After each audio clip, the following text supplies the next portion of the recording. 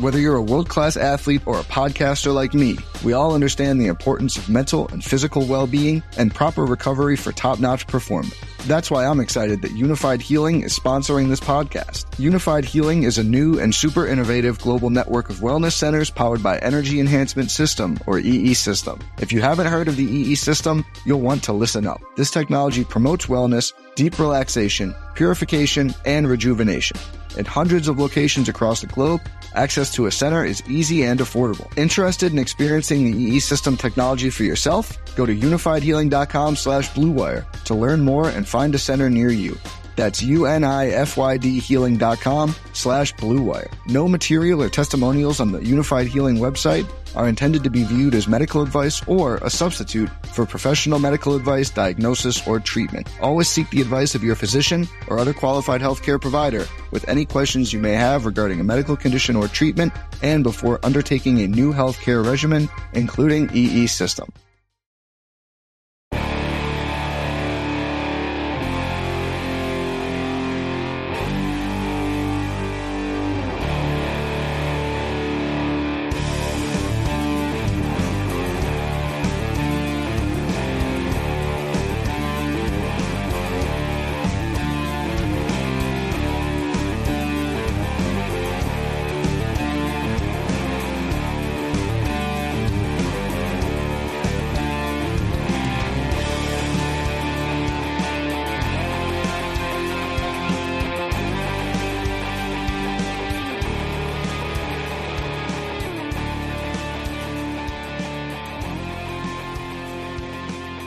What's going on, everyone?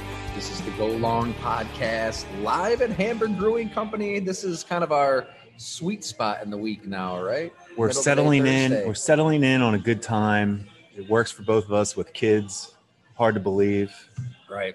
But we have to actually make adjustments to our schedule, and this works. You got to align the naps, right? That's a sweet spot. And we should be napping right now, right? You're supposed to nap when your kid naps, but hey. It's Cully week, you know? When it's Cully week, you got to step it up a notch. It's what everybody's talking about in the NFL right now. Everybody's talking about Cully's return to Buffalo. I tell you, I wrote about it a little bit on the Moments Report on Go Long today, but I really do. David Culley is one of the best people you'll ever meet. Right. He takes time. If you're a scout, if you're visiting coach, watching practice, he will spend time with you. The history, when you study what he's done in his whole history of his career, just really impressive guy. Really great golfer, tennis player. Oh yeah. And he'll let you know too. He likes to talk, but this is going to be fun this week to see how the Bills treat a rookie quarterback. Like, I know we've been talking about rookie quarterbacks a lot, but Bill Belichick's famous for going against rookie quarterbacks and shutting them down. And McDermott definitely will take some pride in shutting Davis Mills down this week, and he will.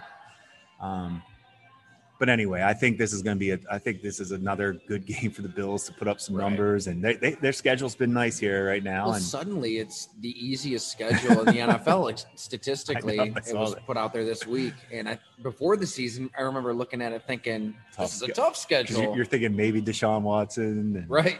Yeah, or even Tyrod. Even if it was Tyrod, now we'd be talking about a nice little story this week. They're deprived of Fitz and Tyrod. Oh, we missed out on it. That's a good point. I forgot about Fitz too. But yeah, the Bills will probably win big. We'll touch on that a little bit. Yeah. But I think this podcast, which is brought to you as always by Hamburg Brewing Company, drinking a little hot timonium here. Come on in. It's hoodie season. Just like that, it goes right to hoodie season. Gotta love it. I like hoodie it. and brewery season. I like it. So we'll talk Brett Favre for sure. Bob McGinn has his 2-part, 10,000-word series at Go Long. He talked with Brett. He talked with Ron Wolf. He talked to Ken Herrick of Scouts, personnel people all over the league. And it's only for subscribers, so you have to become a paid subscriber at Go Long to read it. It's phenomenal. It's maybe the best piece of content I've ever consumed when it comes to the player that we both idolized as a kid, Brett Favre. You're gonna read stories you haven't heard before, and that's tough. No, a guy. There's a book written on him by Jeff Pearlman. His Hall of Fame speech was that marathon, epic, brought tears to your eyes kind of speech that you remember where you were when you watched it. Yes. the documentaries, the stories. I mean, I sat down with him in 2014. There's so much in this series that I never knew and never heard of, which made it a lot of fun to work with Bob. Is coming from your side of it and Bob's, like for you to read stories on Favre and not know that, do players, like, why would Bob know all this? Is it just Bob doing research, or does Favre have a respect for Bob? Yeah. Maybe that is that how it works? I mean, you try to wonder, how does Bob get this stuff? It's a combination. Yeah, all that. Okay. If I've learned anything, like I've said on here, he was like a Green Bay dad. Yeah. Right. For 4 years living in Wisconsin. I'd go to his house for our podcast, but we would just hang out too. I mean, honestly, God, when I broke up with my girlfriend, like first instinct, go to Bob's. We went to Bob's, cracked open some beers, and talked about it for like 5-6 hours. It was, and Pat, his wife, who was incredible. Counselor, mentor. But anytime I was over there, it was like something new would just completely blow me away. I mean, his office has like physical files on files on files. I mean, like an attorney's office. It is. I mean, the McGinn files. So that's Brett Favre series is part of. Since 1985, he has scouting reports, and not his own. These are people in the NFL, like yourself, Jim. Because they used to write them, and then he would get copies of them. They trusted him, and he got in early with a lot of these scouts, and he's got files and files on every single player drafted in the NFL since 1985. So when we're trying to think of who we should do a piece on first to go long, it's Brett Favre. And he covered Brett from day one. He saw every pass he's ever thrown. He was there 92 against the Bengals when he takes over for Don Majkowski. I remember the game. He was there in the 2009 NFC Championship when your New Orleans Saints beat the bloody hell out of them. And I think Brett does. I think there's a lot of that trust. I think he does know where Bob's coming from and appreciates. Yeah. Me and Bob approach the job similar but different. Like, I'm kind of more of like, storytelling, the human, like the non-X's and O's stuff. Right. And he does a lot of that really well. But his X's and O's and how he sees the game as a scout, players really appreciate. Yes. I think Favre remembered that when he called him for this. But then it's the research too. I mean, he was pulling out quotes from his files from years ago for this series, and not to give too much away, but like I really didn't know the extent of that hip injury that he suffered in that car accident. That's scary. Out of Southern Miss. And then the other part, that's scary. And then the Glanville stuff. Yeah. There's just like to think that you take a quarterback in the second round and the head coach hates him. In the moment, he hated him. Like Ken Herrick, they take him, and he's excited that they're getting Brett Favre. And Jerry Glanville is pissed. Well, I did see that in Buffalo when we told Greg Roman we took Cardell Jones. Greg Roman was basically just nodded his head, and that was it. Pretty upset, yeah. When you wanted Dak Prescott. Well, that Greg Roman would have been happy with Prescott. That was kind of our control on that one because he went before us, but. Man. But anyway, I have seen it where a coach does get upset on a draft pick, and that I can remember that, which is crazy because he was right. Any draft pick, you guys tell us that everybody was on the same page, right? It was a Bills pick, so I can't believe that anybody would. There was, like we said, we knew it was a boom or bust type gamble, but it was a compensatory pick that we couldn't, so we're like, this is a good one, just take a shot on a QB with some physical skills, but that hip, it was the same injury that ended Bo Jackson's career. And they, even when he got to Green Bay, Ron Wolf waived the physical clause, like, because he just wanted him that badly. It's incredible. And the doctor give it away a lot, but there's a lot in there. The doctor in Green Bay told Ron Wolf, like, look, he's 4 years tops. I don't even know if I can't pass him. That doctor did not last in Green Bay. Dr. McKenzie took over, and he's been there ever since. I wonder. And Brett Favre started more games than anybody in NFL history. It makes me think of if the doctor in Miami that didn't approve Drew Brees' shoulder when Saban was there, and then we got him in New Orleans because we approved it. Now, I don't know how that works medically sometimes, how some teams say he's okay, some teams don't. The medical stuff is fascinating. Yeah. It really is. And to hear that go that far back with how they were okay with his hip, that is just. Well, when Tyrod Taylor is punctured in the lung. Like how? Did we ever get a real story on that? You know what's crazy though, Jim? And I won't say who it was, but let's call him a longtime NFL veteran who may or may not have been in Buffalo with you. He texted me back after that, and he said, yeah, that happens all the time because these doctors, they've been around forever. You know, they've been with these teams since the 80s, and they're not finding new ways to do things, to do injections, to do surgeries. Everything is so old school. You know, some doctors, I think like McKenzie in Green Bay, he's very conservative, but he's up with the times. He's smart. He's known as one of the best, but there's a lot that just don't know what the hell they're doing. I mean, think about it. Think about hernias. You know, we've had all these stories about hernias with players in college, and the colleges, Laviska Shenault, Damar Hamlin, same thing. Like Pitt for Hamlin and Colorado for Shenault. Like they didn't understand what it was. That's scary. And it lingers and lingers, and it's tearing off the bone. And they both went to the same doctor in Philly known as the Crotch Doc. Yeah, the Crotch. I hear about him. So you've heard, yeah. But he's like the one guy that actually really knows what's going on. Like, I can't believe with everything we know, teams can still screw it up as badly as they do. Carson Wentz earlier this year in training camp, it was never going to play, right? Oh my gosh, Wentz is done. Starts right away. It's always very confusing. Yeah.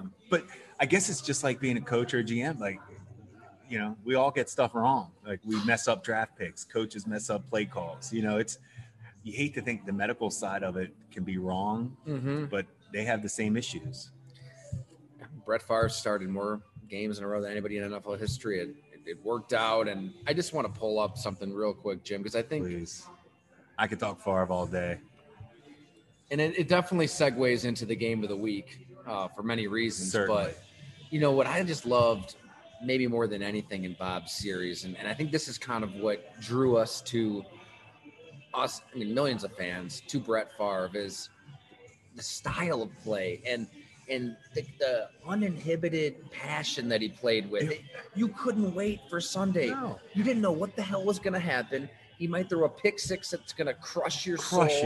He might come back in the fourth quarter, you know, rifling at 100 miles an hour to Antonio. You just didn't know. And when did you, as Packer fans, because I always felt like growing up as a Packer fan, middle school and high school, I always said every year I already knew it. It was going to be 8-8.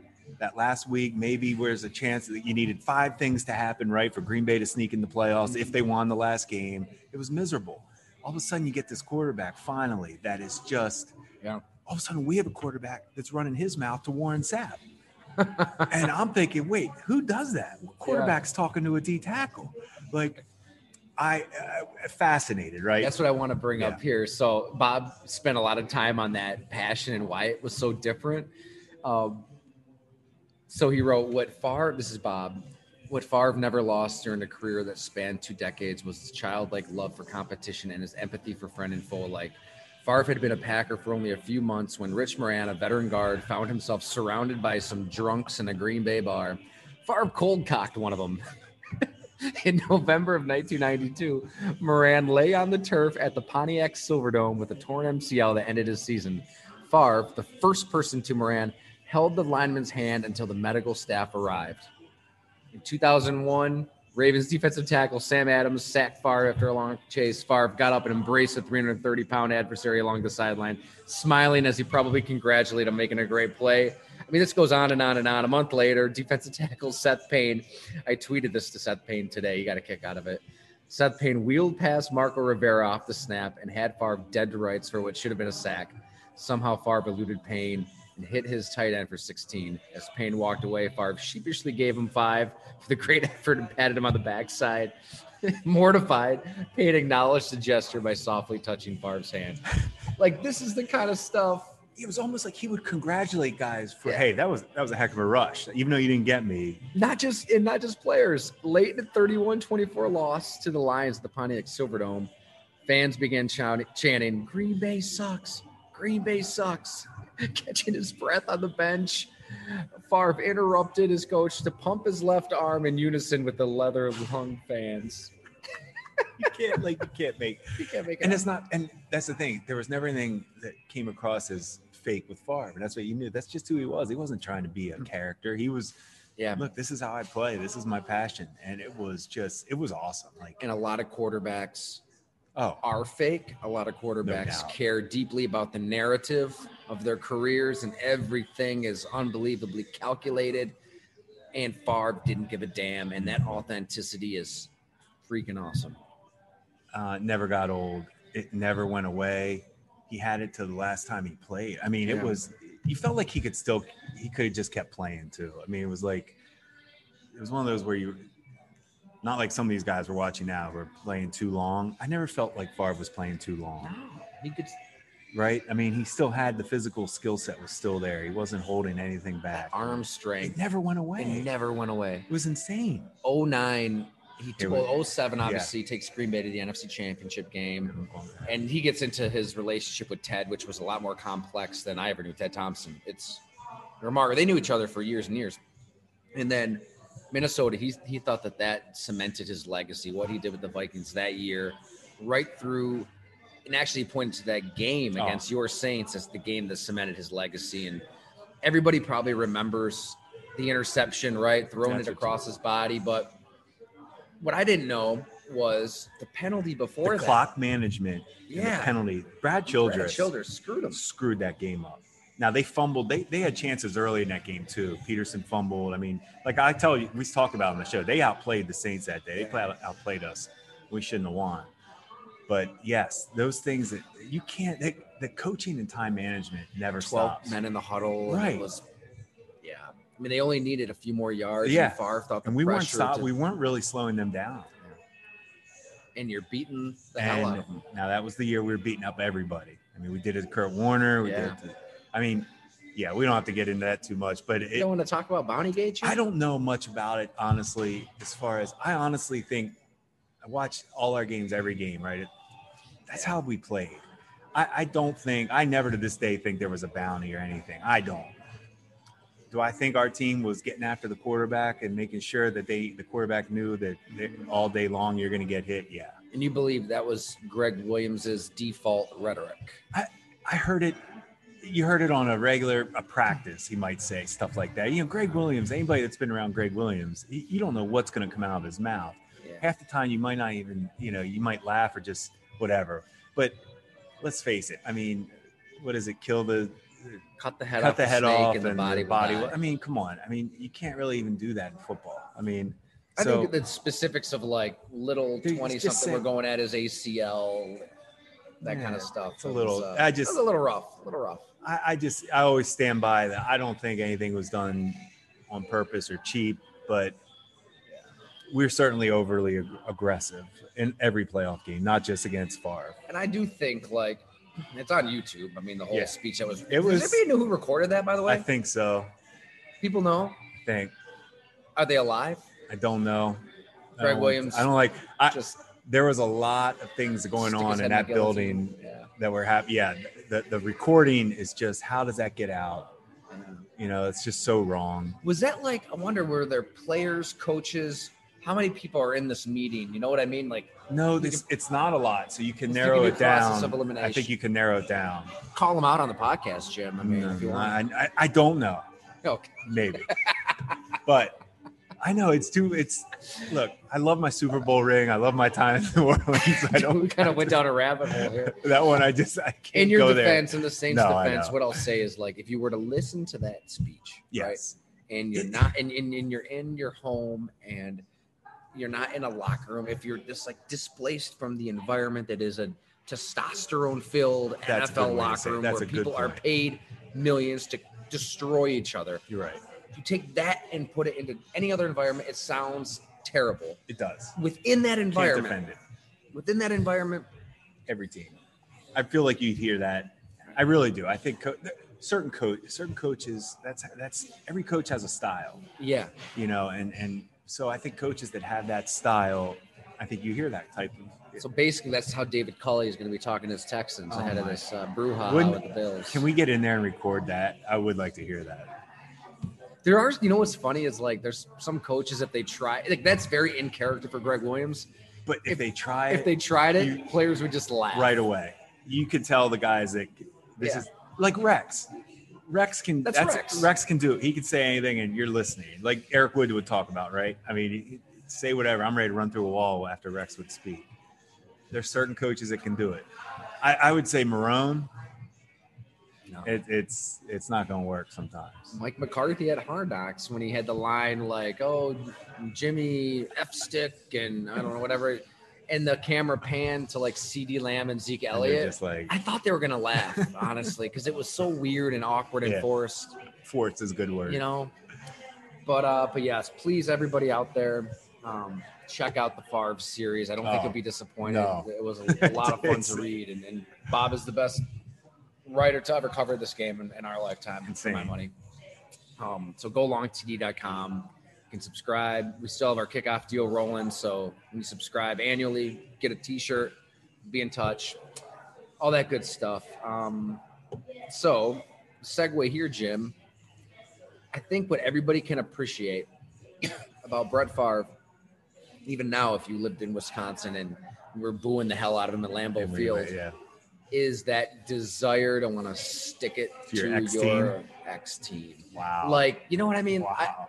I think that the most hardcore Packer fans, a decade removed from that all, have to appreciate the fact that Green Bay told Brett Favre, and this is different than the Aaron Rodgers situation, right? Aaron Rodgers made it clear he wanted out. Brett Favre wanted in, and the Packers said, no, we've moved on. And as Bob wrote, he thought that if Favre made up his mind right out of that Giants NFC Championship game that he wanted to stay, they would have kept him and maybe even traded Aaron Rodgers. That was interesting. Which who knows what the NFL looks like then. But so he says, you know what? All right, I'm going to spend this year with the Jets. I'm going to force my way to the Vikings, and I'm going to kick your ass. And that is awesome. Imagine if you get let go in any profession, and the competitive juices are gonna be bursting out of you. I just think it's admirable in any walk of life. And now Tom Brady, the way Bill Belichick put it was like, oh, he chose Tampa Bay. But I think if circumstances were different, we don't know what's really going on behind closed doors. But the Patriots seemed kind of ready to move on. They didn't really fight for Tom Brady. It didn't seem like it, right? It didn't feel like it. It didn't feel like it. And Brady should have wanted out of there. I mean, that team was he's if I'm going to keep playing, I want to win a Super Bowl. And we're not putting together a roster right now that is going to do it. I admire that. But I think it's so hard to just go to another team and do what he did in Tampa. And it took let's face it, it took them, we've talked about this too, but it took them till the playoffs to really start figuring out how they were playing on offense together and really coming. And we talked about this. I mean, they could have lost to the Saints, the Packers. Right. I mean, it wasn't like they just steamrolled through those teams. But it's remarkable to see Brady never really, he doesn't badmouth the Patriots too much. I think he takes subtle little shots that that he's excited for, and you said, I mean, there's no question he's going to want to go up there and win and just. He's not going to say it, right? Like Brett Favre didn't come out and say it after the Vikings. Is this bad for me to say this? I hate to say this. In the whole scheme of the season, a non-conference game is pointless. So when I say pointless, for Tampa, say Tampa does lose this game, it will not affect their season at the end of the day. Tiebreakers, that on the tiebreaker list, like if you're in a tiebreak situation, out of conference isn't like at the top of the list, right?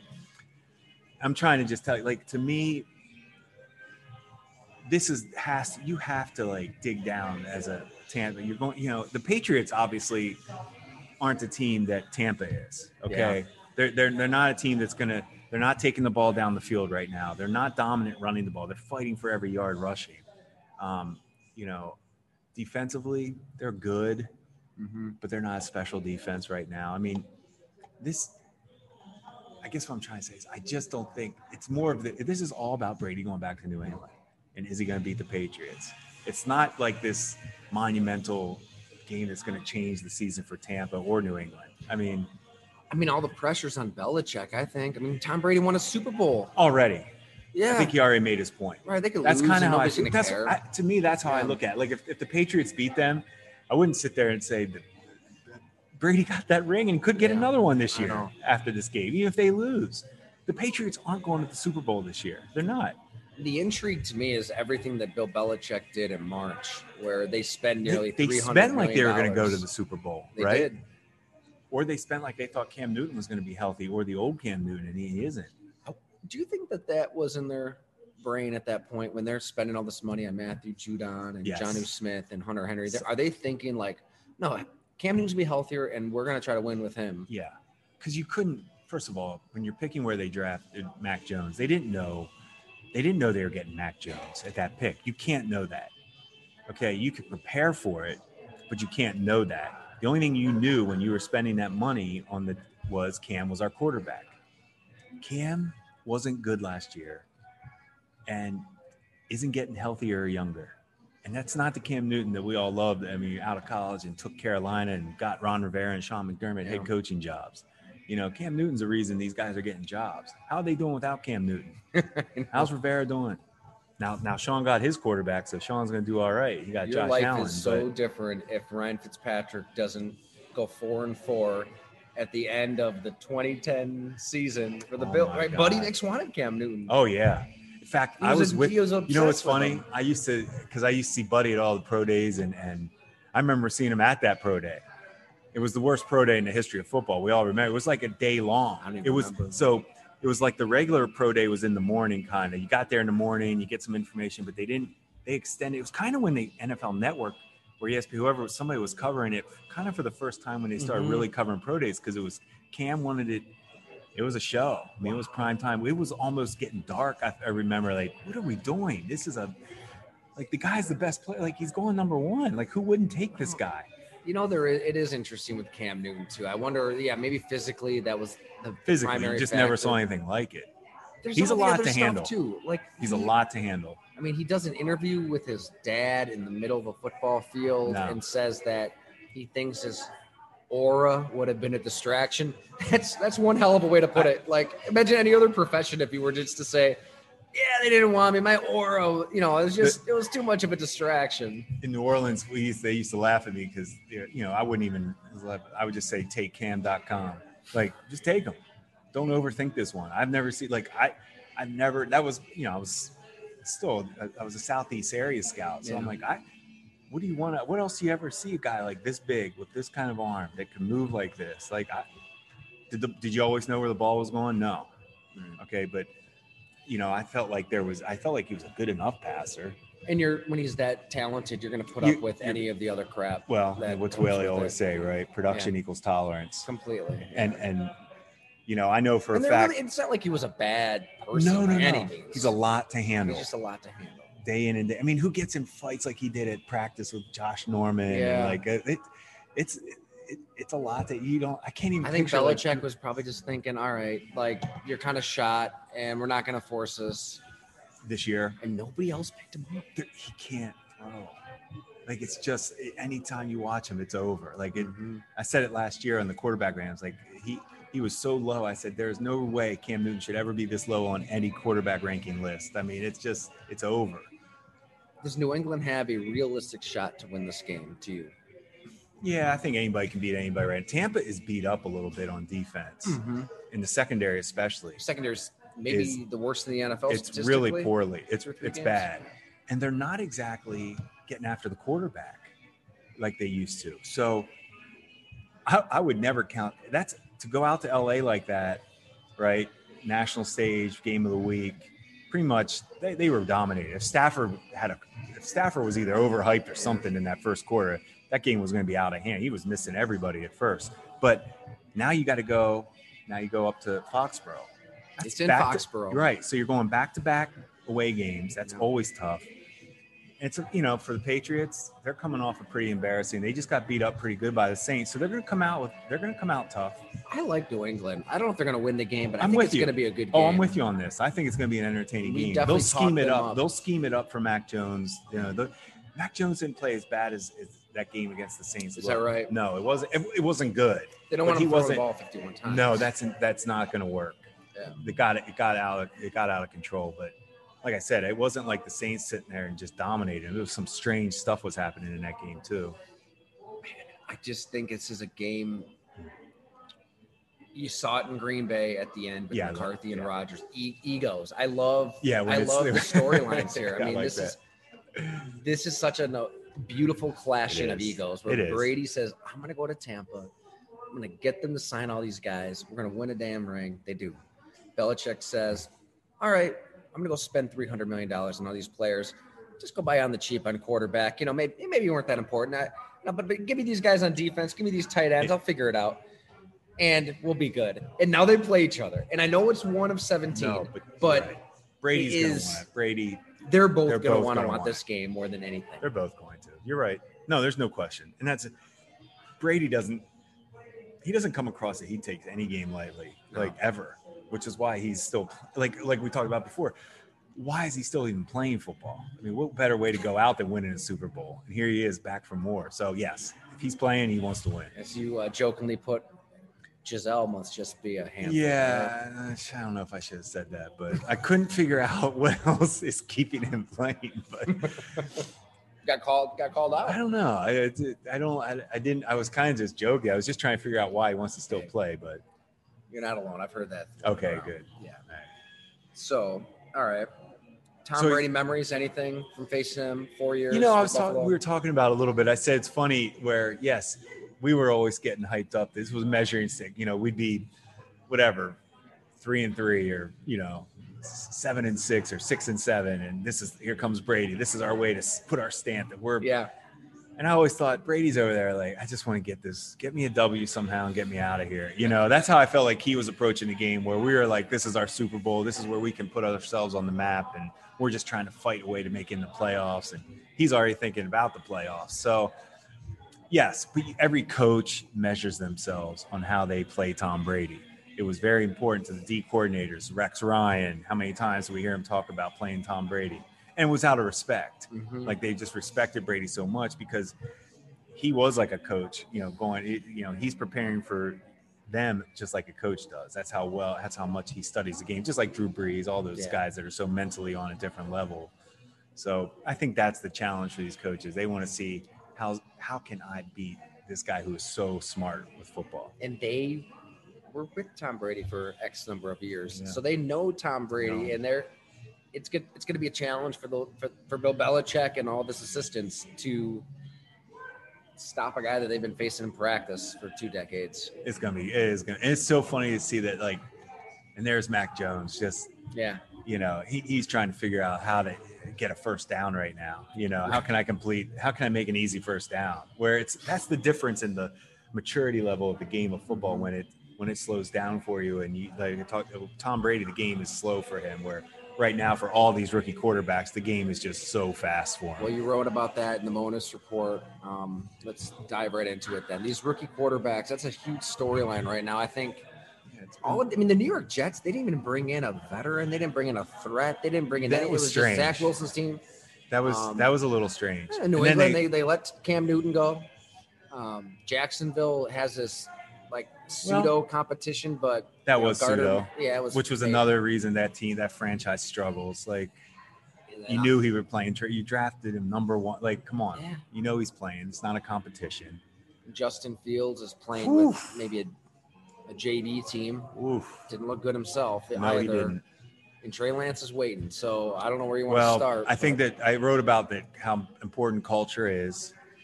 But there's no textbook for any of this. I mean, getting in and playing is your best way to get through this. And I think the most important thing is with these quarterbacks is which guys are cutting back on their turnovers, which guys are starting to complete higher percentages as the season goes on. Those are the guys, first downs, moving the stick. Those are the guys that are starting to catch on to the offense. And then you got to feel good. They're all talented enough to play. I mean, that's the obvious Mac part. Jones, right? Mac Jones is the one stuff. That is what he's done so far. Like, he has shown an ability to understand what they're asking him to do.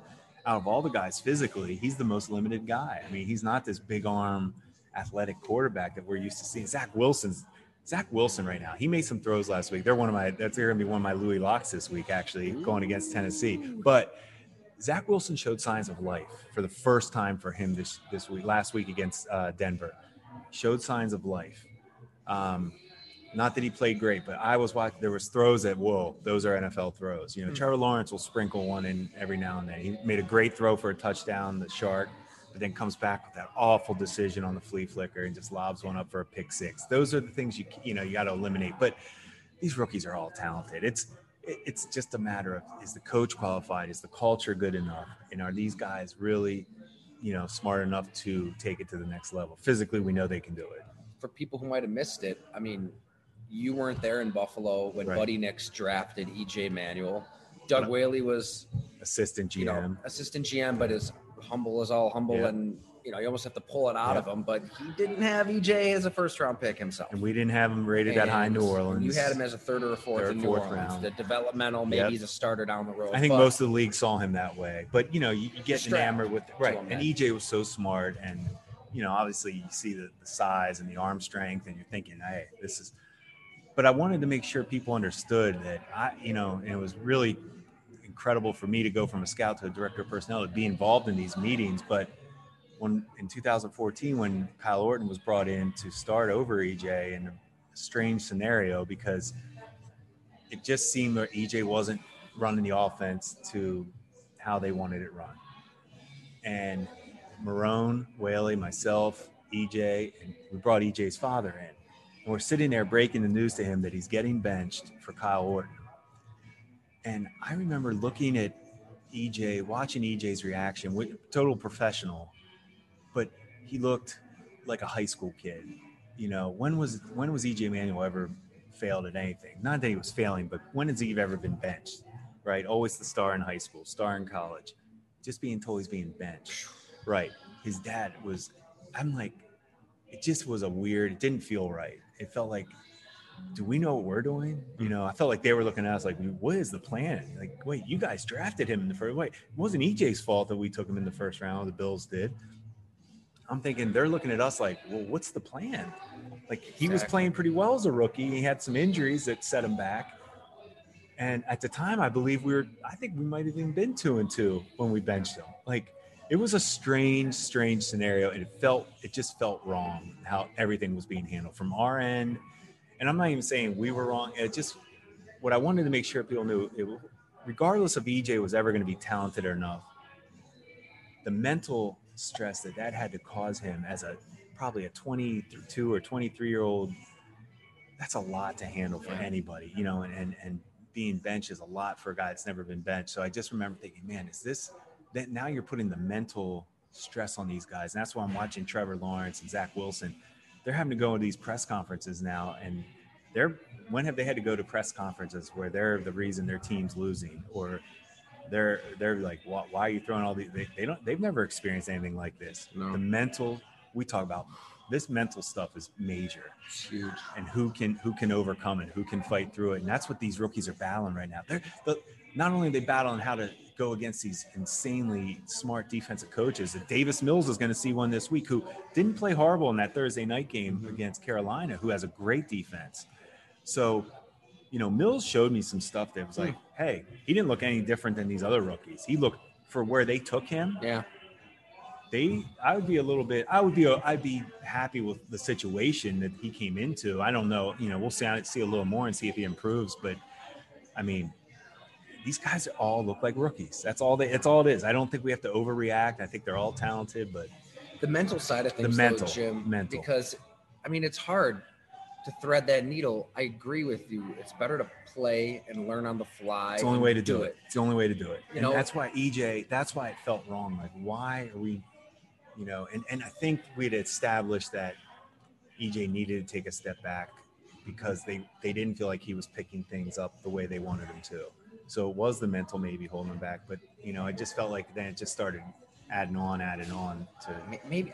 I mean, the Bears roster isn't very good, but is that maybe what they were scared of by waiting for injury to be the reason they play Justin Fields? Are they scared about the mental? And then you put him in a situation. Well, why don't you just play to his strengths, game plan his strengths, for a guy that hasn't been taking all the starter reps. Yeah, Myles Garrett had a comment, I think, where he was surprised at how the Bears used Justin Fields. They thought they'd get him on the move. And what does that say? And what do you think Trubisky's thinking about here in Buffalo watching that game? Trubisky probably wanted to call Justin Fields Oh yeah. I say, hey man, I get it. Because I mean, what's Nagy done to prove that he's capable to bring along a rookie quarterback? Trubisky's looked pretty good in Buffalo with the small reps. I know it doesn't matter because it's a preseason, but I mean, Trubisky, there's some ability there. I mean, you feel for Fields, and you wonder if that was going through his mind in the moment. I'm sure he was more so just pissed that he fell, but like he didn't look like a happy camper. You know, when I remember that on draft night, I was thinking he was. You're right. I was thinking to myself, he was more like, I'm just angry I fell. But I wonder. I'm starting to wonder. Yeah. Wait, hold on now. Is this team any good? I mean, Quincy Avery, his private quarterbacks coach, I thought he put it best, where like Trey Lance is destined to succeed. No doubt. With that team, team's Justin loaded. Fields might be just every bit as good, if not probably better. He was better in college. Yeah, look at the team around him. Is he in the right situation? Do you even know? And that's what's so fascinating about this Favre stuff too. The teams that liked him, the teams that didn't like him. That was crazy too. He gets to Atlanta and they immediately trade for Billy Joe Tolliver, and he's the number 2, even though he didn't even practice with the team. Great names. Yeah, they just right. He didn't have a guy that believed it. What happens if Ron Wolf doesn't believe in Brett Favre? So what happens? Ron Wolf was the only person that wanted him when he was on the trading block. So nobody else wanted him. So if the Bears get rid of Nagy after the season, right, or mid-season, what's Fields thinking now? Like, who's coming in? Who are you bringing in? If I do if I was the Bears, I'd get rid of that coach and call it Ryan Day from Ohio State. Yeah. Let's go for it. Right? Embrace it. I've always said that. I always said if you were going to draft Tim Tebow, just hire Urban Meyer. Totally. And nobody else is going to have success with him. And that's where the McCaskies and Ted Phillips, they seem more so just, okay, as long as the house isn't burning, we're not going to do anything. Well, the house might be burning in 2021. Wouldn't Day get the best out of Fields? I would think. I would do everything I can to get that combination. Out of all these rookie quarterbacks, who's going to like start turning that corner the soonest, and then who do you like the most long term? Okay, the soonest has started for me with Zach Wilson. I saw it, and because there's something with his ability that it's pretty incredible. He has shown the most ability to make like special NFL type throws. Trevor Lawrence, I'm not seeing it yet. You were a little skeptical. I was a little skeptical, and I still am. Everybody was anointing him. And I was like, hold on now. This isn't the most special quarterback we've ever watched. And he certainly was good. Mac Jones is to me, his limitations are always going to be there. I'm a Fields guy. I need to see more of him. And man, it's funny how everybody, especially, everybody in the talking heads are just, it's almost like people feel bad for him right now. One net passing yard. Bad. 1 yard of passing. Well, offense. You saw where he was on the rankings. I mean, it was bad, but I do feel like long-term he can be special. I really do. I love everything about Fields. I still love Trey Lance. I'm excited to see more, but I think, like we talked about, he's not ready yet. Yeah, but if you're San Francisco, all right, I want your opinion on this game. But like Jimmy Garoppolo is not good enough. He's not good enough. Going to take them so He's far. not good enough. But when is Trey Lance ready to run their offense, the entire offense? I think you put in a totally new offense. I think that's the point. Like that will be interesting. You're running the ball 30 to 40 times now. Yeah. And Trey Lance is going to run it 10 to 15 times. Like you're just unleashing something on the NFL with him. I mean, we all want to see it. I don't know, like Jimmy Garoppolo. I've interviewed him. He's a nice guy. He's super likable. He's thrown into a tough spot. He took him to a damn Super Bowl. I get all of that. They don't want him. They don't want him. I mean, they traded 3 first-round picks to get Lance. Right. They want. That's what I'm saying. As soon as he feels good about it, he's going in. That drive was impressive, but to me, what stood out is George Kittle. Yeah, just throw the Kittle. Debo Samuel. They have monsters. Juszczyk. I mean, those are 3 monsters making incredible plays. And what's that sandwich between Jimmy Garoppolo's turning around and thrown into the ground? You see where he is on the rankings and the play clock. Yeah, he's not the answer. That's inexcusable against Aaron Rodgers. How? 12 seconds. How do you do that? They've got no timeouts. You've got 3 timeouts. How is that not factored in? Right. Can't happen. I know. I had some nasty messages on that column I wrote one day saying that he only takes you so far. But I think that if you're San Francisco, fine. Keep him in there. Win 10, 11 games. make the playoffs. When is the time? You're going to have to rip the Band-Aid off eventually. God, would they? I mean, what if they are having success? Would he pull would he put Lance in there as the season goes? I think we're just going to see more and more of Trey Lance. They're probably trying to do the whole Mahomes behind Alex. Just don't Alex play Smith that was first. good enough Alex to Smith win. played well that year, right? Just like Alex Smith was good enough to win in San Francisco, and they had Kaepernick. And they They eventually went to Kaepernick, and he took them to the saw Super Bowl. They saw it. That could be the scenario. They unleashed a different offense. Yeah, too. and that's who he does remind you of a little bit. It's a little, there is some Kaepernick to his game for sure, which is crazy. I think that's in San Fran, like how it works. Like and I tell you what, guilty as charged. I thought the read option was dead. And after Kaepernick was beat out by Blaine Gabbert and all that, but there's elements of it of the RPOs everywhere. And if Lance can. I mean, you watch Lamar and how he holds that mesh point to the last second. It's unbelievable. I'm telling you, I don't know what happened to Marquise Brown in that Detroit game this week. That 66-yard field goal didn't need to happen if he catches the ball. Lamar Jackson was making throws that were phenomenal. He cost phenomenal. The River Rats a fantasy football win. I'll just say that, Marquise Brown. I had to hurt. It had to hurt. But Lamar is on it. He's on a level right now. They said he's a little.